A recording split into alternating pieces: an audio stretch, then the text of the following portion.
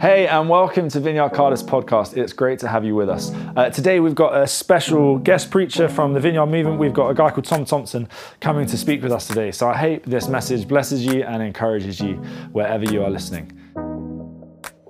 Hello Vineyard Churches, my name is Tom from Croydon Vineyard and I send you much affection from the London Borough of Croydon, birthplace of Stormzy, Kate Moss, Jackie Pullinger, Ellie Mumford and Cousin Matthew from Downton Abbey. I just would love to share with you today a little bit about the life of David from the book of 2 Samuel chapter 6. Shall we have a look? Let's read this together, if you will. Beginning at verse 1, David again brought together all the able young men of Israel, 30,000. He and all his men went to Baalah in Judah to bring up from there the ark of God, which is called by the name of the Lord Almighty, who is enthroned between the cherubim on the ark. They set the ark of God on a new cart and brought it from the house of Abinadab, which was on the hill. Uzzah and Ahio, sons of Abinadab, were guiding the new cart with the ark of God on it, and Ahio was walking in front of it. David and all Israel were celebrating with all their might before the Lord. First thing is this. Isn't it amazing that we see in this passage, as we do all through the Bible, that God loves to be close. He wants to be close to his people. God, it says, the name is enthroned upon the ark, upon the cherubim, between the cherubim in this ark. The ark is a box. It's a box, for goodness sake. Can you imagine when God, this great God who spoke and billions of stars came into being, this God who sits enthroned in the heavens, who angels are just constantly worshipping him. Can you imagine when he was having a planning meeting with some of these angels about how he wanted to be close to the people on earth, what he was going to do, and they must have come up with all these, we could do it like this, and we could do it like that. Your footstool are like the mountains. We could do this enormous thing, God. We could make just, everything so vast and extraordinary. And God's like, I think I'm going to take a box. I think I'll get a tent, and I'll put a box in a tent, because then I can be really in amongst the people. And that's what the Ark of the Covenant was. It's a testimony to our God, that God wants to be close. God wants to be close to you, to people. He wants to be in the midst of humanity. We live in a day when Epicureanism, a Greek philosopher called Epicurus, it came up with the idea that really, and expressed an idea which is common, that the gods were on a different world, removed from this earth, that they weren't particularly interested in the affairs of men and women. But the Bible tells us of a story who wants to be close. He does ridiculous things, like find a box and live in a box, be enthroned upon a box in a tent, and be dragged in a cart into the centre of a town. David sees this. David sees this. He's a rock star, David. He's got a song that's doing really well in the charts, Psalm 23. Everywhere he goes, people are playing Psalm 23, the Lord's my shepherd. They love it. David's like a hero. He's slayed Goliath. His songs are written about him by others. But David realizes that at the core of life, it's not riches, it's not position, it's not being able to command 30,000 people to go here or there. He could do all those things. David realizes the single most wonderful truth at the center of all of life is that God wants to be close. So he goes and starts to bring God close. Let's see what happens. Verse 6. When they came to the threshing floor of Nacon, Uzzah reached out and took hold of the ark of God because the oxen stumbled. The Lord's anger burned against Uzzah because of his irreverent act. Therefore God struck him down and he died there beside the ark of God. And David was angry because the Lord's wrath had broken out against Uzzah. The oxen stumble. The oxen stumble. Isn't that just life? Isn't that just life? David tries to bring God close. The oxen stumble and something goes wrong. Now God acts against Uzzah because of his described as an irreverent act. What's the irreverent act? The irreverent act is that Uzzah is not treating God as boss. He's reaching out his hand to touch this box as if he needs to look after God, as if he's in control of God, as if he needs to steer God and help God out. And really what Uzzah is doing is acting out with his body what David is doing with his heart.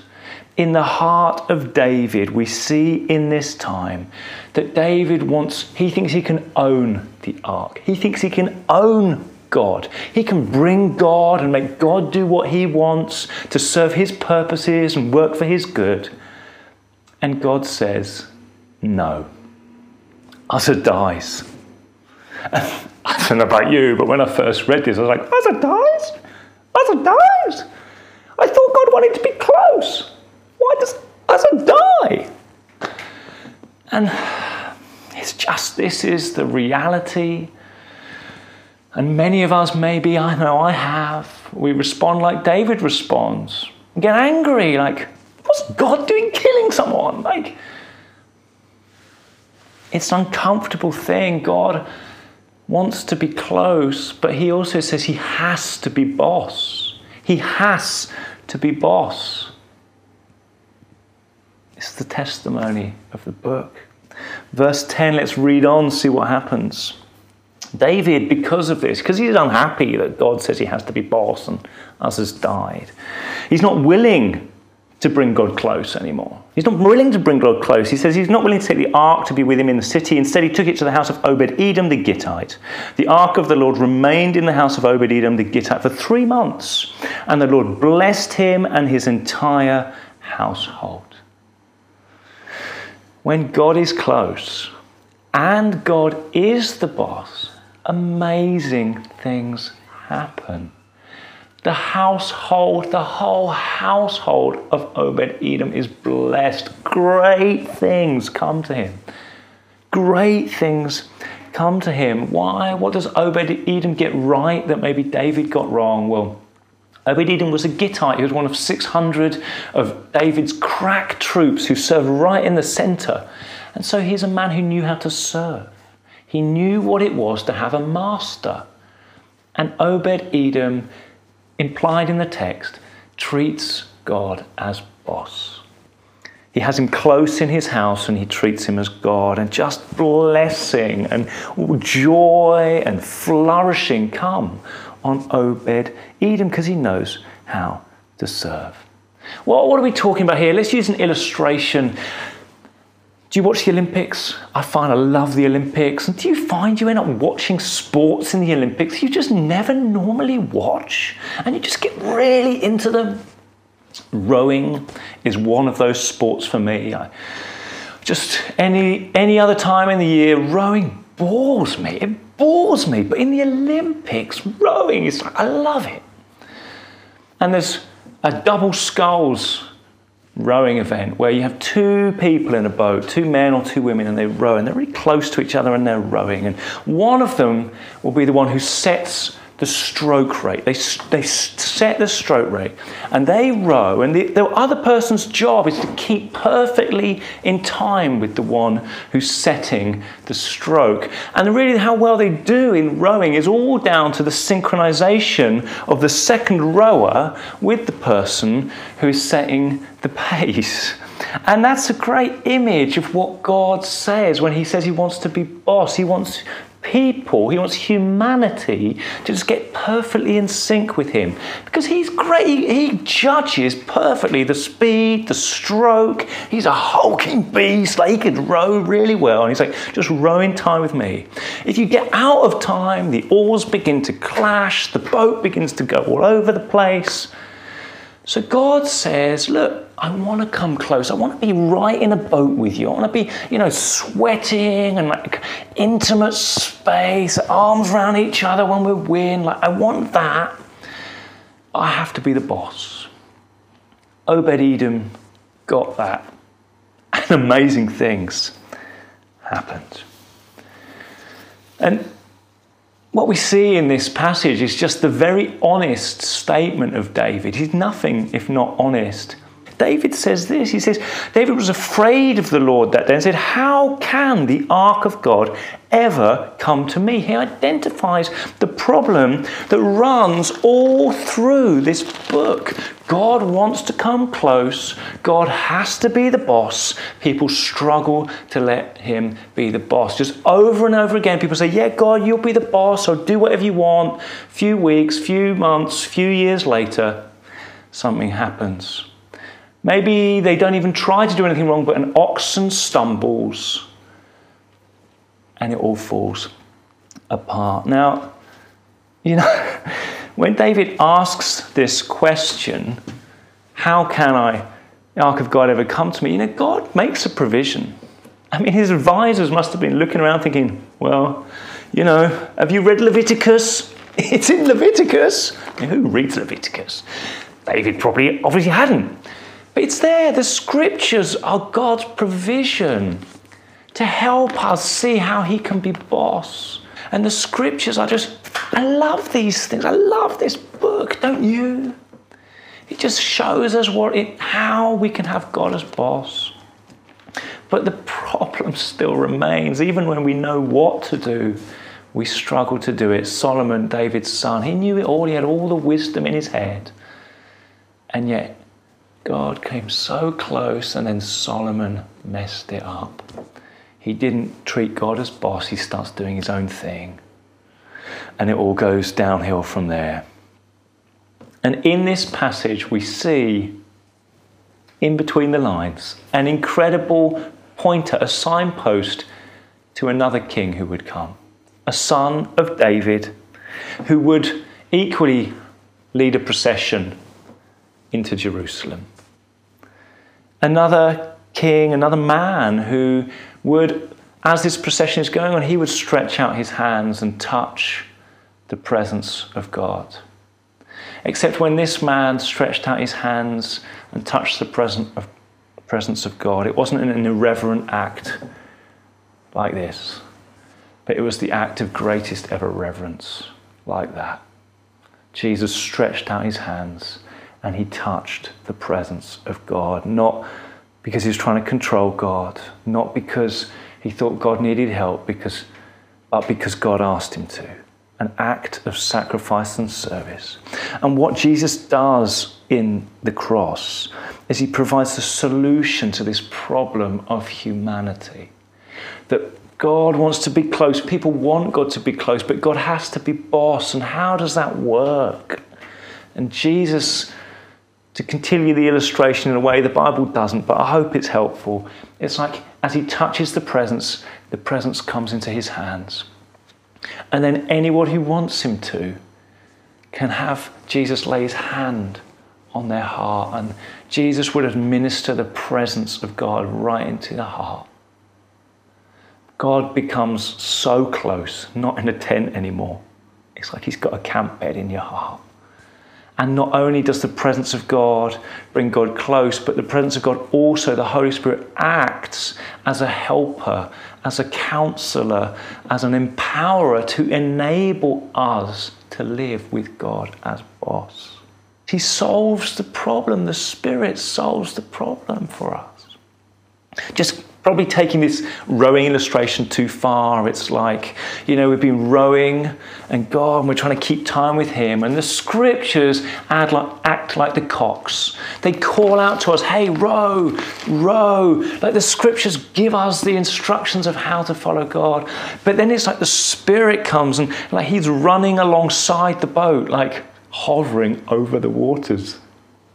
Walking on the water, he's running alongside the boat and he's like feeding us energy gels and he's helping us with our stroke. He's like giving us massage. He's like, come on, keep in time with the Father, keep in time with the boss, stay in stroke, listen to the cocks, keep going, keep going. And history testifies to just what wonderful things happen when we allow the Spirit to bring God close and to lead us into having God as our boss. A guy I've been researching and finishing with this, I love this man, a man called William Seymour. He was born in one of the Southern American states in the 1880s to two freed slaves. He was a black man, grew up in absolute poverty. And when he was 8 years old, he contracted smallpox, which meant he went blind in his left eye. And William Seymour was raised by his parents to love the Lord and to seek the Holy Spirit. And he just knew in himself, God wants to be close. God wants to be close. And William Seymour lived in an environment which was unfortunately racist. The church in that time was nearly universally segregated in the southern states in America. And so when he was seeking God, he was trying to learn, how can I bring God close? What would it mean to follow the will of God, to have God as my boss? He went to theological college, and at theological college he went to, he was, as a black man, not allowed in the room. He wasn't allowed in the lecture room with the whites. But you know what he did? He sat outside in the corridor, and they agreed that the window could be open so he could just hear the lectures from in the corridor. Because William Seymour was just like, I'll just do whatever, Lord. Whatever it takes, I will seek you. I want you to come. I want you to be close. I want you to be my boss. And in 1906, I think it was, William Seymour's prayer meetings were solely focused in a small ramshackled house, were solely focused on God, you come close and you be the boss. And the house that they met in was a house on a road called Azusa Street. And on Azusa Street, God started the Pentecostal revival through this man. And the Pentecostal revival just swept like wildfire and is to date the greatest revival that has ever hit the Christian church. Amazing things happen when we let God be close and we let God be boss. Can I pray for that? If it's all right, I'd love to pray for that. God, it's extraordinary. You, Creator, Almighty God, the maker of all things. It's extraordinary that you would be willing to come close. And I ask for every person watching now that they would, even right now, have a feeling of you drawing close, being in their room, maybe even being in their very heart. And God, I ask, would you pour out your Spirit on us again? And Holy Spirit, for me at least, I give you permission. Help me make God my boss. Help me do what he wants, what he says, anytime, anywhere. That amazing things may happen in our midst. In Jesus' name, amen.